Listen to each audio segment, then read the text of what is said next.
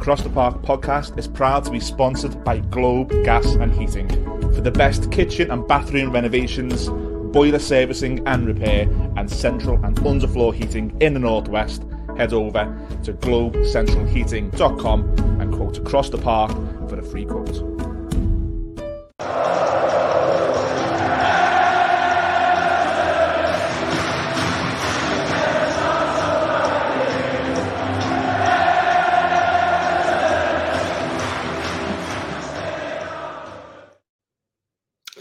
Hello everyone, welcome back to Across the Park podcast. It's that time of the week again. We've got our opposition preview and delighted to be joined once again by Justin from UTV podcast. Justin, how you doing, mate? I'm very good, mate. How are you? Yeah, really good, thanks. We were just chatting before we come on, or we started recording about the continuing debacle that is FFP and everything that goes with it, and how clubs like yourselves and us, despite how hard we try, and we always try hard to make ourselves worse at teams. But in your case, you've managed to get a lot closer to those big four that have separated themselves from the rest of the Prem for so long. We're gonna start there, just not with the FFP stuff, but with the fact that obviously it's been, not to coin the phrase breakthrough, but it's been a hugely positive season so far for yourselves. You're right up there in the mix. Just depending on how results go at the weekend, you could see yourselves, top of the league after the game at Goodison, which is remarkable. But I do remember actually recording the last opposition podcast with yourself, and you were talking about, this was not too long after Emery had come in, that almost a night and day you'd seen between, Steven Gerrard's team, very similar, individuals, and the way that Emery has set things up. Has that trend and that, that pattern just continued since then? Pretty much, really. I think, the revolution, or I'm not going to call it an evolution, I think it's a revolution when he came in, was just remarkable. We beat Man United at home, which is something we hadn't done for about 20 years. So that was, I suppose, an indicator of what was to come. And then within a month at max, we were seeing some phenomenal football, and the style was implemented almost immediately. And then the run of results that came off the back of that, with players that basically Gerrard was, about a week or two before he got the boot, that was saying that, they're not good enough and we've got to, bring more players in, we've got to go a different route. And Emery came in and just basically looked at what he got and said, right, this is how we're going to play. And they all bought in immediately, and the results just started flowing. We went from 15th when he came into Europe, which for me was a phenomenal achievement. But it wasn't just the run of results, because I think any team in the Premier League can have a little purple patch when you just suddenly start hitting a little bit of form. But I don't know about you, you always sort of see through it and think, okay, we'll just ride this as long as we can, and then at some point we're going to lose a few, and then things will even out. And you've sort of got a rough idea in your head where your club sits in that Premier League table. But it felt very different, to be honest, because I think the structure was there and implemented so deeply within the squad, and everything that was coming out that we were hearing from the players about how in depth he went and his philosophies on football and what a great bloke he was, and how all the players liked him straight away, and the way that he goes about his daily work ethic. It felt different, very different. Now, I predicted the start of last season we'd finish 7th. I think that was more out of hope than anything else, and that's exactly where we finished. So when we came into this season, we did a pre-season podcast, and we all give our predictions where we think we're going to finish. And I said 3rd. Now, I wouldn't say mocked, but I had a few sort of smiley faces coming back at me. And when it went out, I had a few. I think you got a bit over the top there. But I based it on, from when he came into the end of the season, what I was seeing, and it felt very different. And my point was, if that continues into next season, and at that point we didn't know that was going to happen, but I had no reason to believe it wouldn't.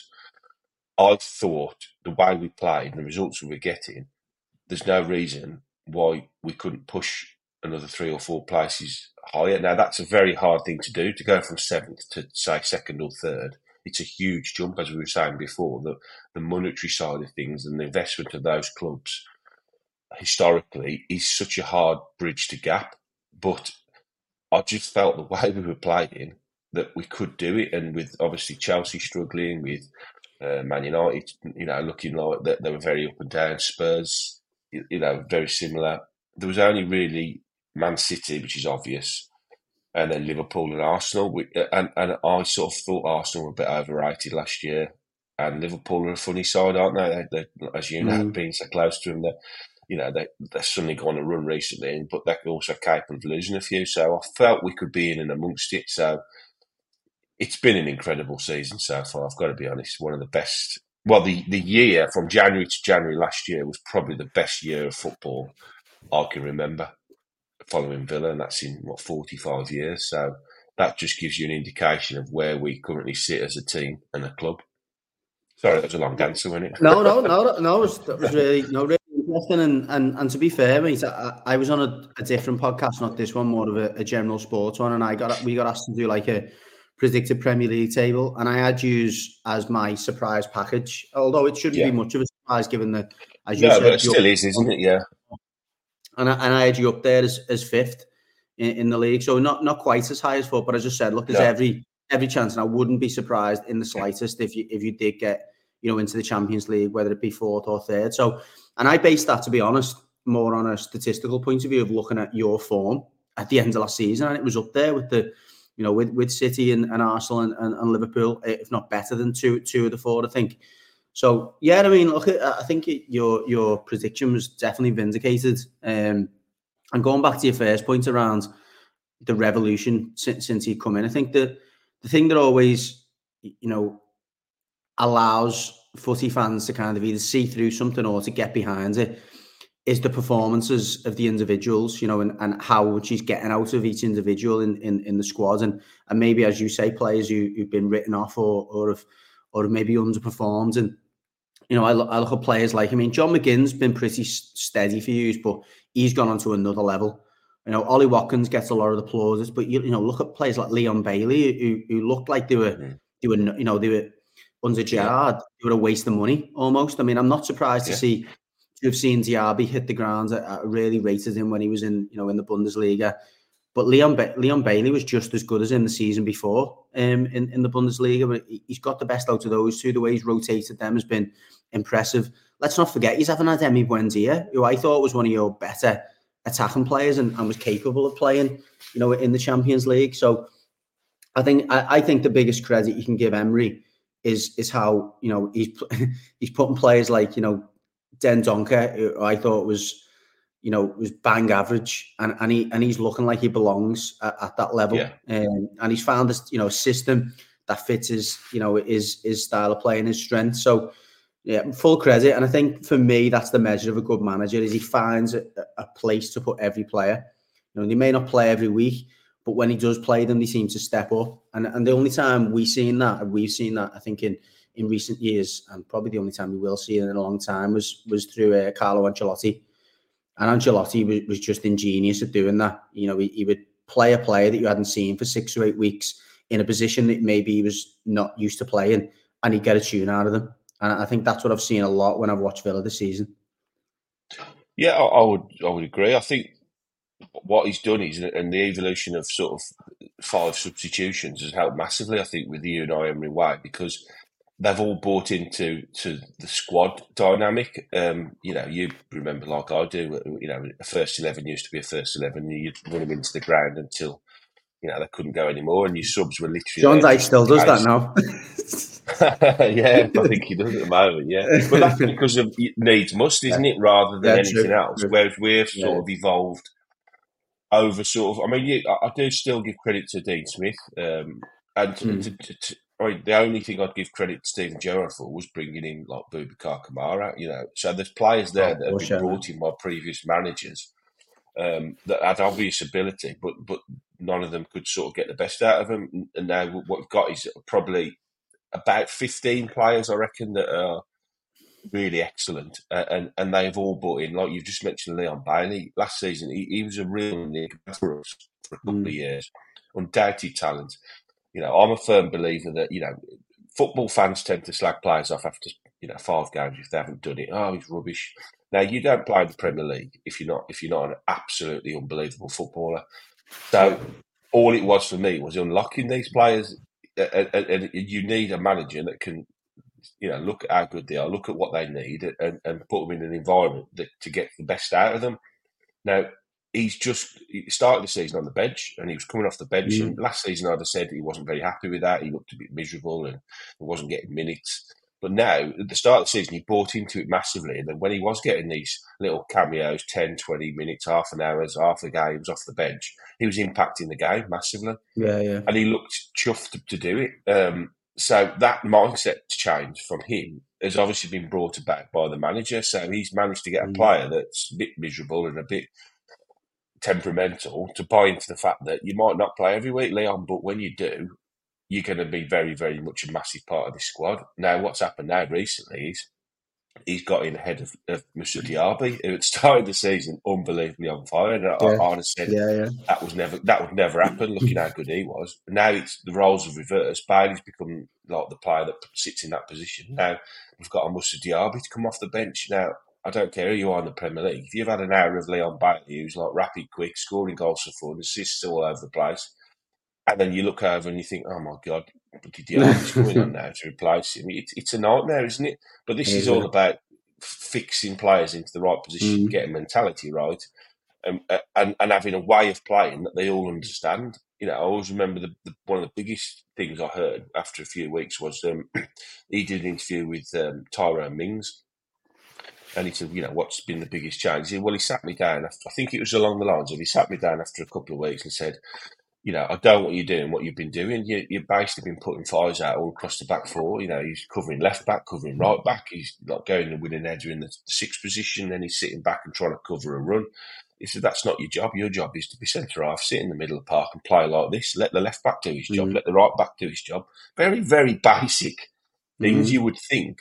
But because the structure of the team was so higgledy-piggledy under Steven Gerrard, that these things obviously weren't covered, and it was creating havoc all over the back line. So, like, the left back would go bombing on, because I presume that's what he was told to do, attack down the left-hand side. And then because he wasn't, the back four didn't then come across like they do now, all of a sudden you'd have an overload, and then Mings would have to go over and do that, and then the ball would come in the box, and there'd be one centre-half waiting. So all these things were hugely problematic, but within a couple of weeks he came in, and this is the way we play now. Now our style of play is very interesting, and we've spent a lot of time now going and how it works, and it is absolutely fascinating how we play football. I mean, I could probably go on for about 2 hours telling you exactly how we set up, exactly how things work, but it's amazing to watch. Once you know how they play, it's amazing to see it sort of work. Well, just on that, perfect segue, really. My next question was going to be, going into the weekend then, and how do we play? I'm not going to ask you to talk for 2 hours around, how you play every week and against different opposition. But thinking about the way that, you know what to expect from a Sean Dyche Everton team, how will he approach him, and which way will he tweak the system to try and make sure that, you get 3 points this weekend? Well, we've had I wouldn't say a massive dip in form, but we've had a few injuries recently. Tielemans, who started the season on the bench, but then came in, has been phenomenal for us. Has been out for a couple of 3 weeks. I don't expect him to be back. Pau Torres has been out, who's been phenomenal for us. What a defender he is! Cultured left foot, superb player. And then we had Kamara sent off. He missed 3 games, but he's back now. Yeah, so that was a huge loss. Yeah, he's done his 3-match ban now. Sorry to say for you, but we had a week in December where we beat Man City and Arsenal within 4 days, and we absolutely. I don't know whether you watched the Man City game, but if you haven't, watch it. Yeah, I've never seen any team take Man City apart the way we did, and how it was only 1-0, I'll never know. If it had been 4-0, you'd have said, "Yeah, fair enough. That was a fair result." We absolutely destroyed them. What was great about that game is for about an hour of the game. And this is just, I guess, a typical person watching any game where Man City are playing. You don't really give the opposition credit. You're thinking, when is City going to start playing? When are they going to start playing? When are they going to start playing? It wasn't until we got to like 75th minute, you're like, they can't play. They're not going to play. They've literally been ran into the ground, and that was what was so impressive about it. They didn't ever get started. Just shut them down. I mean, after a half time, I was looking around me, talking to people and going, That can't happen again in the second half, surely. And if Yeah, anything, he same got way. better. Second half, we were even more in control and creating Yeah. chance after chance after chance. And now I think they had one shot on target the whole game. So it's stupid like that. So I think we had and then we've had a little bit of a dip recently where we've missed these players, and we've sort of not scraped by. We drew in the last Europa League game. We got a last minute winner against Brentford. Then we struggled at home to Sheffield United, and again got a last sort of second equaliser there. Went to Man United and it was 2-0 up, and that second half was probably the worst I've seen us play, in the Emery era. But I mean, one half of football in the year, I'll take that. I thought you looked leggy in that second half. Yeah, we did. We missed certain players. Kamara, you mentioned Dendoncker. He's okay. He's okay. He just about does a job for us. I'm not trying to knock him too much, but Kamara. If there's I think I levels said on our podcast last week. Yeah, if Kamara had been fit for those 3 games, we'd have won all 3 of them. That's the difference for me in them games. And then we sort of scraped past Middlesbrough on the weekend in the FA Cup game. We did leave a couple out, but then you look at what they did to Chelsea, then that looks like a good result now. So we will. What we've struggled with is the low block. So it all depends, I think, with how Everton play. Do they play? Will they? Is that how they'll do? They'll sit No, do you know what? Do you know what? Not as much as you would think. The one thing I've spoke about on our podcast is you guys obviously play out from the back almost religiously now. Maybe not as effectively without Pau Torres, which is interesting.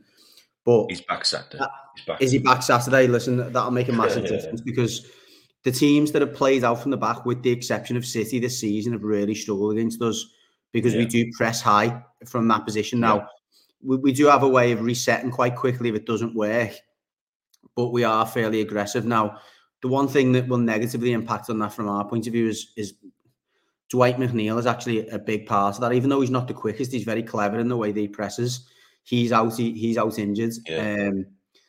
So again, Decore's back. That'll be a massive boost for us. He's probably been, the way you've described Kamara has probably been the way that Decore has played for us. He plays a bit more advanced than Kamara, but he's the legs. He gets everywhere, and he's such a nuisance in and around the penalty area. But that'll be interesting to see the way that plays out, because if you're comfortable getting out of that, playing through that high press, then we might quickly drop into that low block and think, look, it's not working, and you're probably up there now, I think, with City in terms of the way that Emery has got it. What I like about it is you play out from the back. You don't stay too long in your third. You're quite quick at playing through the thirds. So that'll be interesting to see how that plays out. As I say, I think if in the first 20 minutes you're playing out of it comfortably, then we'll probably drop into a deeper block, which may or may not play into your hands. Yeah, I think if you do play high press, that's the way Villa like it. I think, we like teams that come on to us and try and nick the ball off us in the final third, and we back ourselves to play away from it, and then, it leaves you overcommitted up top, and it leaves like Watkins, Bailey, McGinn, DRB, Ramsey to try and pick you off at the back. So that could very much, like you've explained, it happen. You could come at us and you're at home, so I expect you're in reasonable form, although it has dropped off a little bit the last couple of 3, hasn't it? I do expect you to be the team that tries to win the game, but I think we're coming to win the game without question. But I think we'll play our way, which is sitting at the back. You'll see Martinez coming 5 yards out of his box and putting his foot on the ball, and he'll just stand there and wait. And a lot of opposition fans get very annoyed with him because he just stands there with his foot on the ball. He puts his foot on the ball. Unless he's engaged, he'll just stand there and he doesn't care. He'll stand there for 10 minutes if nobody comes to him, because it's all about drawing the team out and then creating spaces, for us to exploit. And then we use the fullback. I think Luca Dine, you love very much, I'm sure. I think he's not far away from coming back as well. But we've got Moreno, who's been phenomenal since he's come in. He's come back from a long-term, reasonable term injury, shall I say, and he can play the left-hand side role.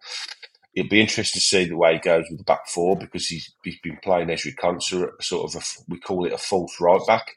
Matty Cash is our only real sort of out-and-out right back. But what he'll do is he'll play Ezri Konsa as the right back, and then if Torres is fit, he'll be Torres, and then probably Diego Carlos, and then when we attack, then they just sort of slide along and play as a back three, or he could go with Matty Cash at the right back, and then what happens then is Boubacar Kamara just sits in and makes a three at the back when one of the full-backs goes. So there's lots of different. This is what I'm saying about, over time, it's so interesting and intricate to watch the way we play. And the 2 6s have been phenomenal. Douglas Luiz and Boubacar Kamara.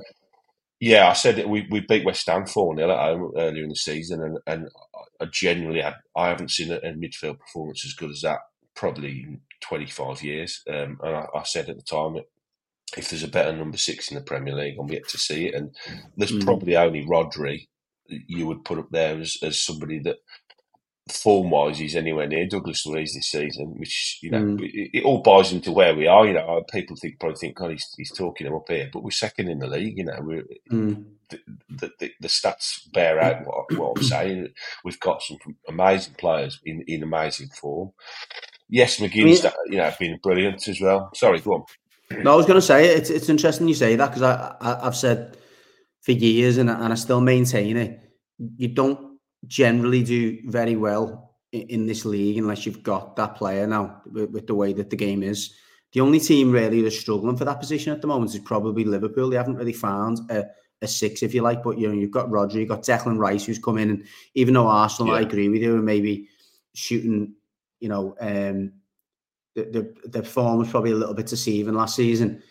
I think the addition of Declan Rice has allowed them to maintain that to some degree, and that's been the big factor there. And as Douglas Luiz has been phenomenal. As I say, I'm gobsmacked that Man City never came back for him, because he had a release clause that they could have signed him back, and we was all counting the hours down for that one. But very odd. Yeah, but so again, you expect really then in that case for it to be not business as usual, but with Kamara back in the team, and again with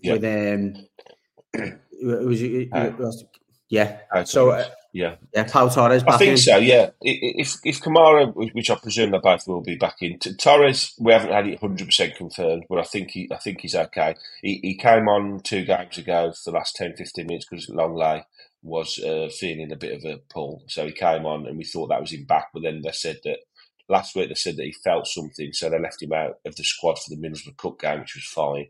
And I presume that was with a view to being right for the Everton game. So as it stands, I presume he's going to be playing. But if not, then Longley will play there, who's been a really good, backup player. I'm surprised by that, because I was never impressed. I was never impressed with Longley wherever he's played. When he was at Spurs, he was. He didn't look great, did he? But he's another. And Barcelona, but Barcelona don't really defend, do they? Yeah, no, he's been great. Left-footed. He's very calm on the ball. He's played every single Euro Conference League game for us, and he's looked good. He's solid. He's very calm on the ball. He plays out from the back. He's good in the air. He's a very, very good backup. If they're both fit, he doesn't play. There's no question. Pau Torres is better, much better. But as a replacement with Mings out, he came in on a season-long loan basically to replace Tyrone in the squad. So, I think he's been decent. But I do expect Torres to play. I expect Kamara to play. And I think we'll be, apart from Tielemans, we'll be pretty much full strength, I think, for Everton on the weekend. Brilliant. Great. Not good for you, hopefully. No, great to hear. I mean, it'll be interesting to. It looks like we'll still have Onana coming into the weekend. Obviously, there's heavy speculation around him moving on, and the way you've described your midfield, we absolutely are going to need him this weekend. I think our midfield, to be fair, have been decent this season, and in I would say most weeks have had the upper hand over the opposition. But they're definitely going to be up against it this weekend with your 2 or 3 that you'll have in there. We'll generally play, or we have in the last few weeks, particularly our guys out, would be Garner and Onana playing in that, the deep or holding midfield role, with Decore ahead of them. And then our wide players that have been McNeil and Harrison will generally tuck in quite a lot and almost make it really difficult in the middle of the pitch. Almost like a 5 across the middle. Yeah, it's a lot like a 5 across the middle. To be fair, they do play. Harrison, you'll know what Harrison's like from his days at Leeds. He does like to get out wide, but Deitch very much likes to have 5 in that middle and really tight across the middle of the pitch as well, which has been difficult for some of the better teams. Is Dodge still wearing his shit coat? Yeah. Do you know that? The John McGinn thing? Have you heard about John McGinn? No, I haven't heard it, no. Well, for all the Everton fans, it's quite funny, actually. When he was at Burnley, there was a bit of we played Burnley, and there was a bit of a to do with John McGinn and Dyche. Yeah. And I think if you go on TikTok or somewhere, you can type in John McGinn, Sean Dyche. There's a brilliant. He comes back at him with a brilliant. Well, I won't ruin it, but just go and listen to it after. It's so funny. Honestly. It's really funny. I'm sure he takes the piss out of his coat. Brilliant. Yeah, he does. It's brilliant. Honestly, very worth watching. All the Everton fans. Yeah, I love that banter. Yeah, so it'll be interesting to see if that kicks off at the weekend as well. Then. But it's the interesting one for us, obviously, as well, was we expected, just because of the way things have been going forward, is the Dominic Calvert-Lewin's ban wouldn't have got overturned, but thankfully, common sense prevailed. That was balmy, by the way. I've never seen anything like that, honestly. I mean, again, if we could talk VAR, it would be another 2 hours, so we'll just leave VAR. It would be, yeah. But yeah, what is interesting about it is just before, not even just before, probably at half time in that game, a lot of Evertonians were saying, look, get Beto on. Beto, just to kind of give you a bit of context around Beto, he's a little bit like Duran. He's a bit like I assume, a bit like a bull in a china shop. He's everywhere. He's barging into people. He's like, he's a handful for the opposition, but he's very unpredictable, both for us and for the opposition. But you know what it's like. Some games you just need that. You want that type of players, don't you, just to mix things up and make it more difficult. But a lot of Everton fans, because Calvert-Lewin, he's had a very dormant, very barren spell. I think he scored probably for 12 games now.